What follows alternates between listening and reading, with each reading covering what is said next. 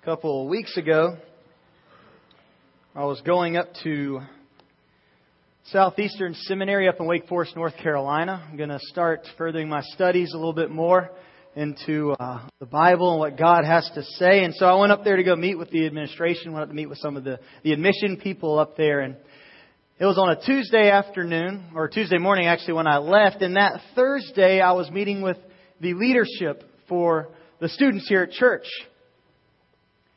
And what I was going to do is share with them the vision that God has placed in my heart for this new year. The only problem was I didn't know what He was telling me. It was one of those moments that I could feel God just pressing on me. It was as if He was right there just punching my side, but I did not know what He wanted to say. And so I went up there just with the mindset of, God, tell me something. In 2 days I got to meet with these people. In 2 days I'm sharing this vision for the whole year. But God, I don't know what you want me to say. In moments of uncertainty, I think we are supposed to seek truth. We're supposed to seek guidance. We're supposed to seek God's Word. In that moment, what I did is I decided I was going to finally read this book that people keep telling me about called Radical. It's written by one of the youngest pastors in America. I believe he's what, Corey, 31 years old? 31 years old. He's the one who recommended the book to me, actually. And so, at the age of 31, he's pastoring one of the largest mega churches in America. And that may sound great to some of you, but really, that's beside the point. Because the purpose of this book is really revamping our vision, revamping our heart on what the Americanized church has become. And so I placed it in, and as I was going up to the seminary, the Holy Spirit was just piercing inside of my heart. I'm driving up there and tears are just flowing down my face, and I'm realizing we have missed the mark. What have we created here? What barrier have we put up between us as an American church that has kept us from seeing and fulfilling and having the full glory of God Almighty living within us? Now, believe me, I'm not telling you the things that we do are necessarily wrong. It is amazing to have a band, churches to have mass choirs, to have dynamic, clear speakers, to have media. These things are great, but I tell you this, to whom much is given, much is required. And the point of what he was trying to say within a lot of it is this. We can have these things. We can have great programs. We can have great speakers. We can show funny skits. We can do all sorts of things to bring people within these doors. But the fear is that God has absolutely nothing to do with it at all. Now, I can attest for our church leadership that I believe that is not the case here. But I've seen it take over and influence our culture where we have lost sight of who God is. And so when I went up to the seminary, when I was up there and as I was listening to this book, God convicted me with the question I needed to ask myself. And that question is this: what is my role? Or what is my definition within this thing called Christianity? Why am I here? Why am I doing what I am doing? What is my purpose? And I believe those are questions that we all ask ourselves, and I will encourage everyone to ask those questions. Don't ever just assume. Never assume the words that come out of my mouth are truth. Now, I'll tell you, I researched the Scripture and these are God's words. And I'll stand here before you today as an ambassador to the kingdom of heaven, not proclaiming what I have to say, but proclaiming what God wants me to say. And I've told the students many a time, when you hear a speaker, don't just assume what they're saying is truth. Open up the Bible. Find it for yourself. Never just assume. It is good to ask questions. It is good to pursue. And as we pursue, our relationship with Christ strengthens. And it grows. And so the question I ask myself is, what is my role? And so as we start the new year, I think we all need to ask ourselves that question. And if we are going to take it a step further, what is the definition of Christianity? What does it mean for you and me to call ourselves Christians? And so to start off this new year, I want to proclaim to you a declaration through God's Word on where we need to go as an individual and where we need to grow as a church to become the Christ followers that God has called us to be. And if you have your Bibles, you can open them now to Mark chapter 8, verse 34. And these are the words of Jesus. What He's saying in this passage is He is telling the followers, the people that are surrounding themselves around Him, what it means to be His disciple, what it means to follow Christ. And this is where we start off. He says, then He called the crowd to Him along with His disciples and said, whoever wants to be my disciple, listen, this is key, must deny themselves and take up their cross and follow me. For whoever would save his life will lose it. And whoever loses his life for my sake and the gospel's will save it. The call to be Christ's disciple, the call to be a Christian, the call to be a Christ follower is one, a call to denial of self. Whoever wants to be my disciple must deny themselves. Now let's be clear, this is not self-denial. But it is denial of self. Now what that means, it is a denial of ownership. It is a denial of the things that we own. Ownership of self. The actual word denial is used in Peter's denial of Christ. The same word is referenced in that scripture. And so for us to get a better understanding of what it looks like for us to deny ourselves, we have to go back into the scripture and look at the story when Peter denied Christ. And we find this at the Lord's Supper right before they came and took Jesus away. In John 13, 36 through 38, it says, Simon Peter asked Him, Lord, where are you going? Jesus replied, where I am going you cannot follow now, but you will follow later. Peter asked, Lord, why can't I follow you now? I will lay down my life for you. Then Jesus answered, will you really lay down your life for me? Very truly I tell you, before the rooster crows, you will disown me 3 times. I like Peter. I think he's got a great heart. He means well. But what he didn't realize in this passage, what he would really be doing is sacrificing our opportunity for salvation. Because he would have stood in the way of Jesus taking the cross so that you and I might have eternal life. And Jesus checks His character when He says, oh, you say you will die for me, but I tell you this, you will deny me 3 times. Now we go on to see, after they have already seized Jesus, and it says, then seizing Him, they led Him away and took Him into the house of the high priest. Peter followed at a distance. And when some there had kindled a fire in the middle of the courtyard and sat down together, Peter sat down with them. A servant girl saw him seated there in the firelight. She looked closely at him and said, this man was with him, making reference to being with Jesus. But he denied it. Peter says, woman, I don't know him. A little later, someone else saw him and said, you are one of them. Peter said, man, I am not. About an hour later, another asserted, certainly this fellow was with him, for he is a Galilean. Peter replied, man, I don't know what you are talking about. Some translations say in that moment, Peter swore.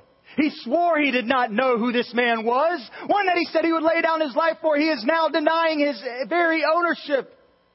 He is now denying his very existence of being associated with them and says, I want nothing to do with this man. I have nothing to do with this man. So much that he swore he had nothing to do with him. Just as he was speaking, the rooster crowed.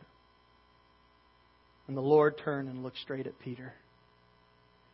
Peter remembered the word of the Lord, what the word of the Lord had spoken to him. Before the rooster crows today, you will disown me 3 times. Listen to this. And he went outside and wept bitterly. I was thinking about this passage, and to put it in layman's terms, or to put it on an example where we might understand, I had to go back to my days in middle school. I actually was talking to a good family friend of ours. We've had a Christmas Eve dinner with the same family for the last 40 years, and they've had children, grandchildren. They're probably going to start having great-grandchildren now, so I can't name any of them. I don't know. There's so many kids running around. But I was talking to one of them, and I said, well, what grade are you in now? And she said, 7th grade. I said, oh, that's good. Well, do you like it? She said, I hate it. And I was like, oh, good. I'll move on. And so, she started telling me, why she hated it and stuff. And I was like, okay, well, yeah, I remember middle school. It was crazy. I went and sat down to her father and was like, yeah, I talked to your daughter. She's really loving middle school. What are y'all doing to her? And so he then went on telling me that what she's dealing with is in one class period, your best friends. I mean, y'all know what I'm talking about. We have middle schoolers here. Raise your hands. Yeah, you're evil. Okay, and so she was saying one period, they say that they're your best friend. And then the next period you walk in and they don't even act like they know who you are. We've all been there. We all know that. We've experienced cliques at some point in time in our life. We've experienced that hurt of denial. I was there in middle school. I remember that. It's vicious. I remember trying to go and sit at the cool table each and every day. I'll never forget the moment that I went to the cool table one day. I sat down. A guy came up to me. He said, "You're in my seat." And with my quick-witted humor, I looked around. And I said, "Where's your name?" He kicked the seat out from under me. I was laying down on the cafeteria floor, embarrassed. Each and every day I went and sat at another table. When those same people walked by, I sat there so embarrassed. I didn't want them to know I was associated with them, with the people that I was sitting with. I was so worried about my status. I was so worried about my class. I was so worried about being popular that I was the one denying ownership of friends. And I'll never forget that day when it happened. I went and sat down at a table with another person who was sitting there by himself. A guy who had been a good friend of mine throughout elementary school. And I looked at him, and he looked at me, and I'll never forget these words. He said, "Now you know how it feels." I was crushed in that moment. That's what it's talking about. We are supposed to do that for ourselves. To deny ownership of who we are. The word deny in the Greek means aparneomai. It means to affirm the one has no acquaintance or connection with someone. To forget oneself, lose sight of oneself and one's own interest. What's interesting is I believe in our society, our own interests build up this credibility of self. As I've researched and I've thought, I think there's 3 things that are the downfall for America. One of them is materialism. Now, I'm not saying it's bad to have good stuff. I like having good stuff. But that good stuff can so easily become your God, and you never allow it to take hold of you, or that is the control in your life. So I believe materialism is one of them. Sexism, we can look all over. I've seen marriages fall apart just from getting on one of the newest tools of networking, which would be Facebook. A tool that is a great networking tool, but I've also seen it destroy us. Girls can put up pornographic photos. Now, when I say pornographic, I am setting it on God's standard, where they are dressing themselves in a way that is revealing for men to get on there, and they just start finding different pictures and seeing different things. And next thing you know, their mind is being moved into this area that is going to totally destroy them. We see men getting on there, and they're becoming acquaintances with old high school flings, with old sweethearts. And so it is opening up this world, this pornographic world, this perversion. And I've seen it destroy marriages. I'm seeing it destroying households. I see it tearing fathers apart from their kids, husbands away from their wives, wives away from their husbands. And it scares me. And I see it as being the secret and the silent killer. Because it is done in secret. It is done silently. And it is destroying our society. And the last one is egotism. It all goes back to self, the love of self. Why do we do those things? Why do we fulfill these pleasures that leave us empty? We try to fulfill them because we love ourselves.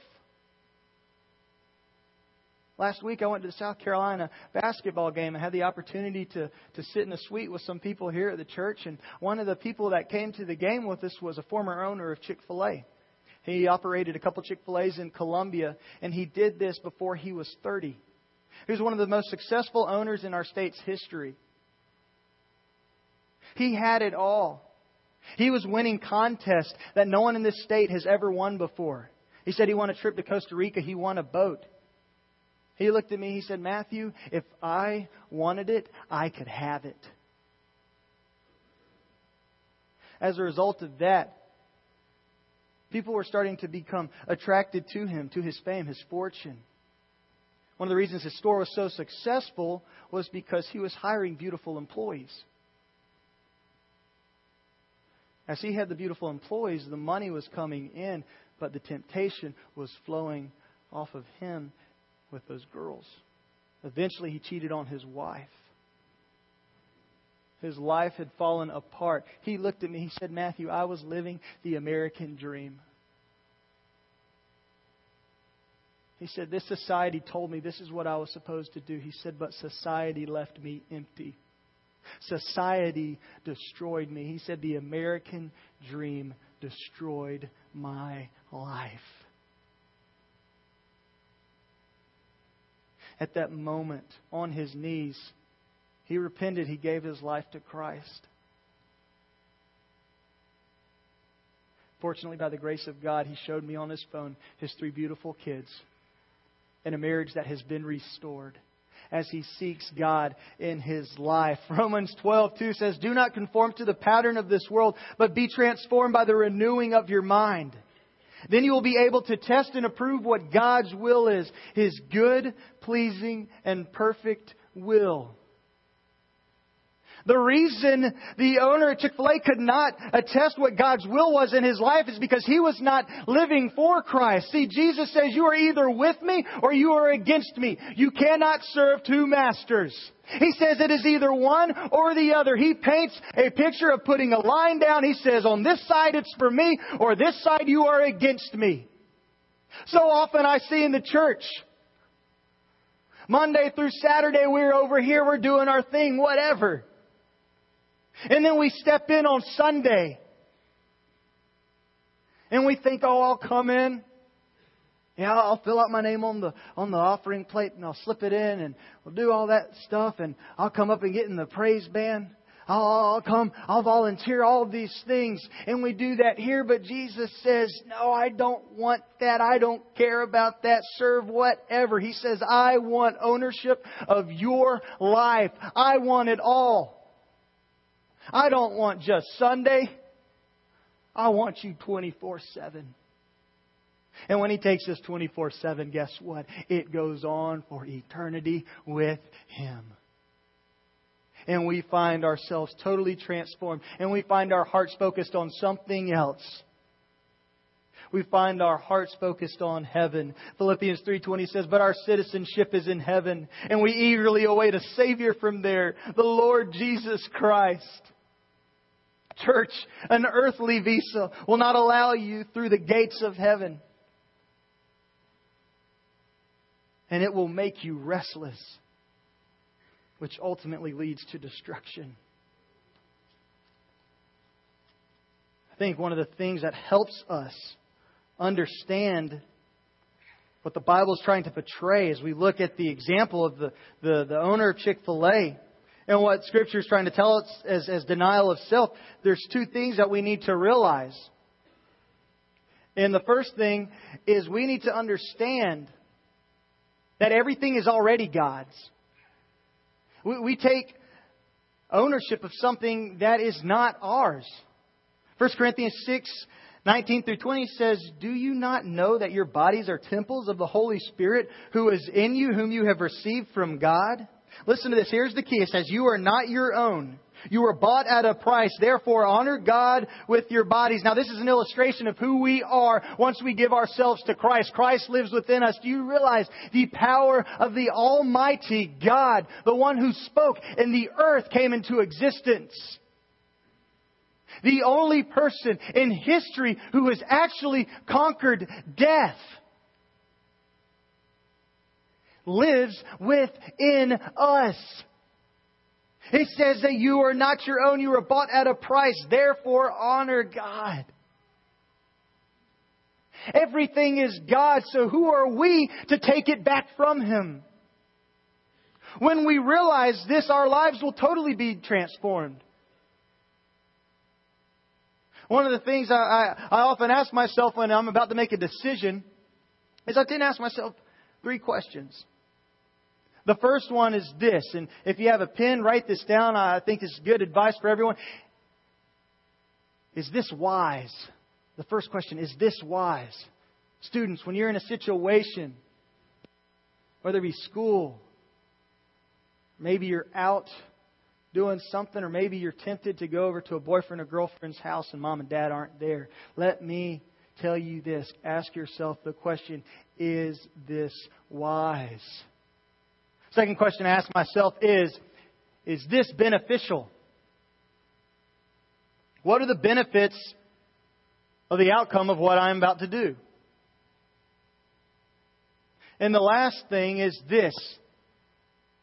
And as we give ownership to Christ, He begins to transform our hearts and our minds to where we think this way.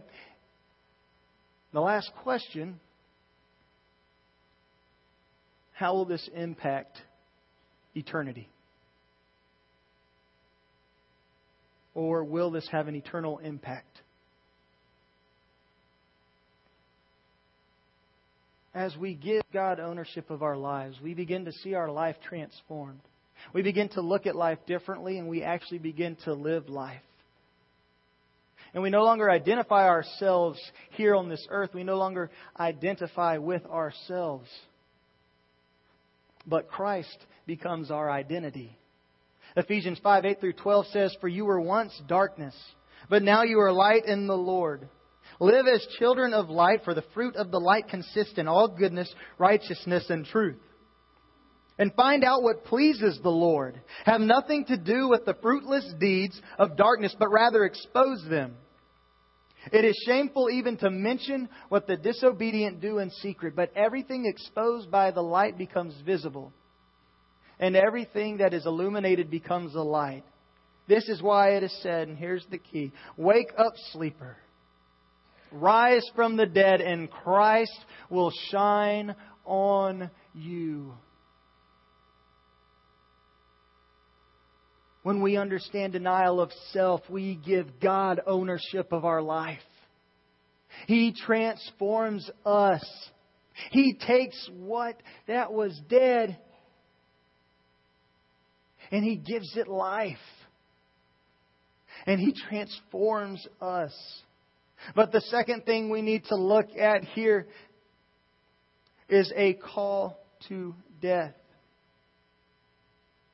For us to attain life, we first must die to self. Then He called the crowd to Him along with His disciples and said, "Whoever wants to be my disciple must deny themselves and take up their cross and follow me. For whoever would save his life will lose it, and whoever loses his life for my sake and the gospel's will save it." It was not uncommon in this time period for you to be walking on the side of the road and to look over and see a crucifixion take place. When this passage was actually written by Mark, it was written to the believers in Rome. If you were a Christ follower in Rome at this time, it was not uncommon for you to endure persecution. A lot of it. We look at the Christians being persecuted in the Colosseum, the gladiator fights, arresting Christians just for the fact that they follow Christ instead of Caesar, throwing them into that pit, allowing lions to devour them. This was the church at that time, and the church was growing faster than we have ever seen, because we see real Christ followers who have denied ownership of self, have focused their lives on Christ's identity through them, and they understand what it means to die. Mark demonstrates this as he says, take up their cross in a literal and a figurative way. The picture that he paints comes from Simon of Cyrene. If you're familiar with the story of the Passion story, you'll know that there was a person, Simon of Cyrene, who was passing through, and the Roman soldiers forced him to go and help carry Jesus' cross the rest of the way with him. And that is the picture that Mark is trying to paint for us, that we literally carry that cross with Christ. We go to Calvary with Him. We literally have His blood, have His sacrifice on our shoulders. I like this because the word compelled in the Greek in this passage means angaruo. It's a verb meaning press into public service, compelled to go. Even though he was compelled to go, he still had to make a choice. And I was looking at this, it says, and they compelled a passerby. And I thought, how does this apply to us as a church today? It applies to us in a very, very meaningful way. See, there are so many of us. We just pass by. Maybe you've come to an event. Maybe you've come to Lake Carolina. Maybe you just come to church because you have friends here. And you're just passing by. Each and every week you hear the band play. You see the heart of one of the most sincere worship leaders that I've been around. And you see God just overflowing through him. And the passion that he brings. You hear some of the best sermons that you are ever going to hear in this area. I believe that our pastor is one of the best that I have ever heard. And it's an honor to serve here with him. But many of you have missed the mark each and every time you come because you are just passing by. Because here's the thing, through what God is doing through the lives of our leaders, He is compelling you to take up that cross. Are you willing? Are you willing to deny ownership of yourself? Are you willing to take up that cross? Are you sick and tired of going through the motions? Has life just made you so restless that you're going through so much anxiety, you're going through so much pain, and you are sick of it? Because if that is you, I'm telling you to stop passing by. And I am compelling you to go and to take up that cross and to find true life, which only comes in Christ. Because the whole bulk of the message is this, and we find it in John 3:30. It says, He must become greater and I must become less. Everything we do is influenced by Christ. Everything we do is for Christ.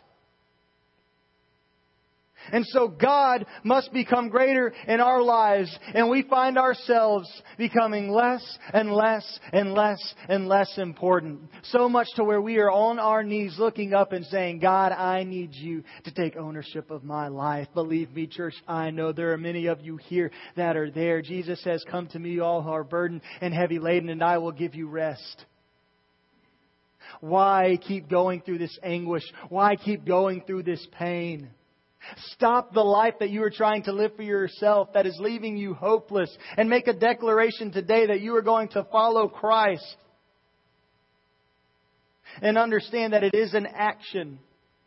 And the last thing we see is it is a call to follow. Jesus says, if anyone would come after me, let him deny himself and take up his cross and follow me. There's two things that are interesting in this passage. What most people might overlook, it says, if anyone would come after me. Jesus is always at the forefront of everything. And every decision that you make,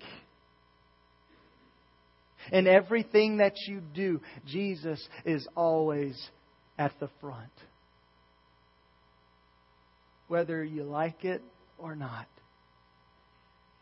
But what I say to that is, knowing who God is, why would you not want Him to be there? And so He says to come and follow me. In the original Greek, if you look at the passages where Jesus is telling us to do things, we see it is written in the continuous tense, the present tense. What this means is it is daily. It is a daily denial. It is a daily sacrifice. And each and every day as we wake up and we look ourselves in the mirror, we do not need to see us, but we need to see Christ living within us. And understand that at that moment we are called to follow Him. And so Scripture tells us to press on, press on, press on. So what is the definition of Christianity? What is our meaning in life? Our meaning is Christ and Christ alone. God made Him who had no sin to be sin for us, so that in Him we might become the righteousness of God. We do this by denial of self. We die with Christ. And lastly, church, I tell you this, and this is important. We throw it all away and we follow Him. Jesus says, if you love me, you will obey my commands. His command is that. That verse that we just went through is the single most important verse that you will ever look at in Scripture, because it lays out the foundations for what it means for you and me to be a follower of Christ. There is no more important decision you will ever make in your life. There is no greater call that you could ever follow than to live your life and to declare this new year, this day, this moment for Christ. Let's pray. Father, we come here today asking You to change us, asking You to transform us, asking You to do something great, God, that we can't begin to fathom. Lord, I pray that You come and You pierce the souls of those here who need it. God, I take that back. We all need it. God, we need You in a powerful way. We need You to change us so that we can be more like You. Father, do what You want for Your glory. In Your name, amen. We're going to sing a song. They're going to pass the offering plates. If God has spoken to you today, listen. Don't try to second guess yourself. Just act. Just go. Just listen. And I promise you that your life will never be the same.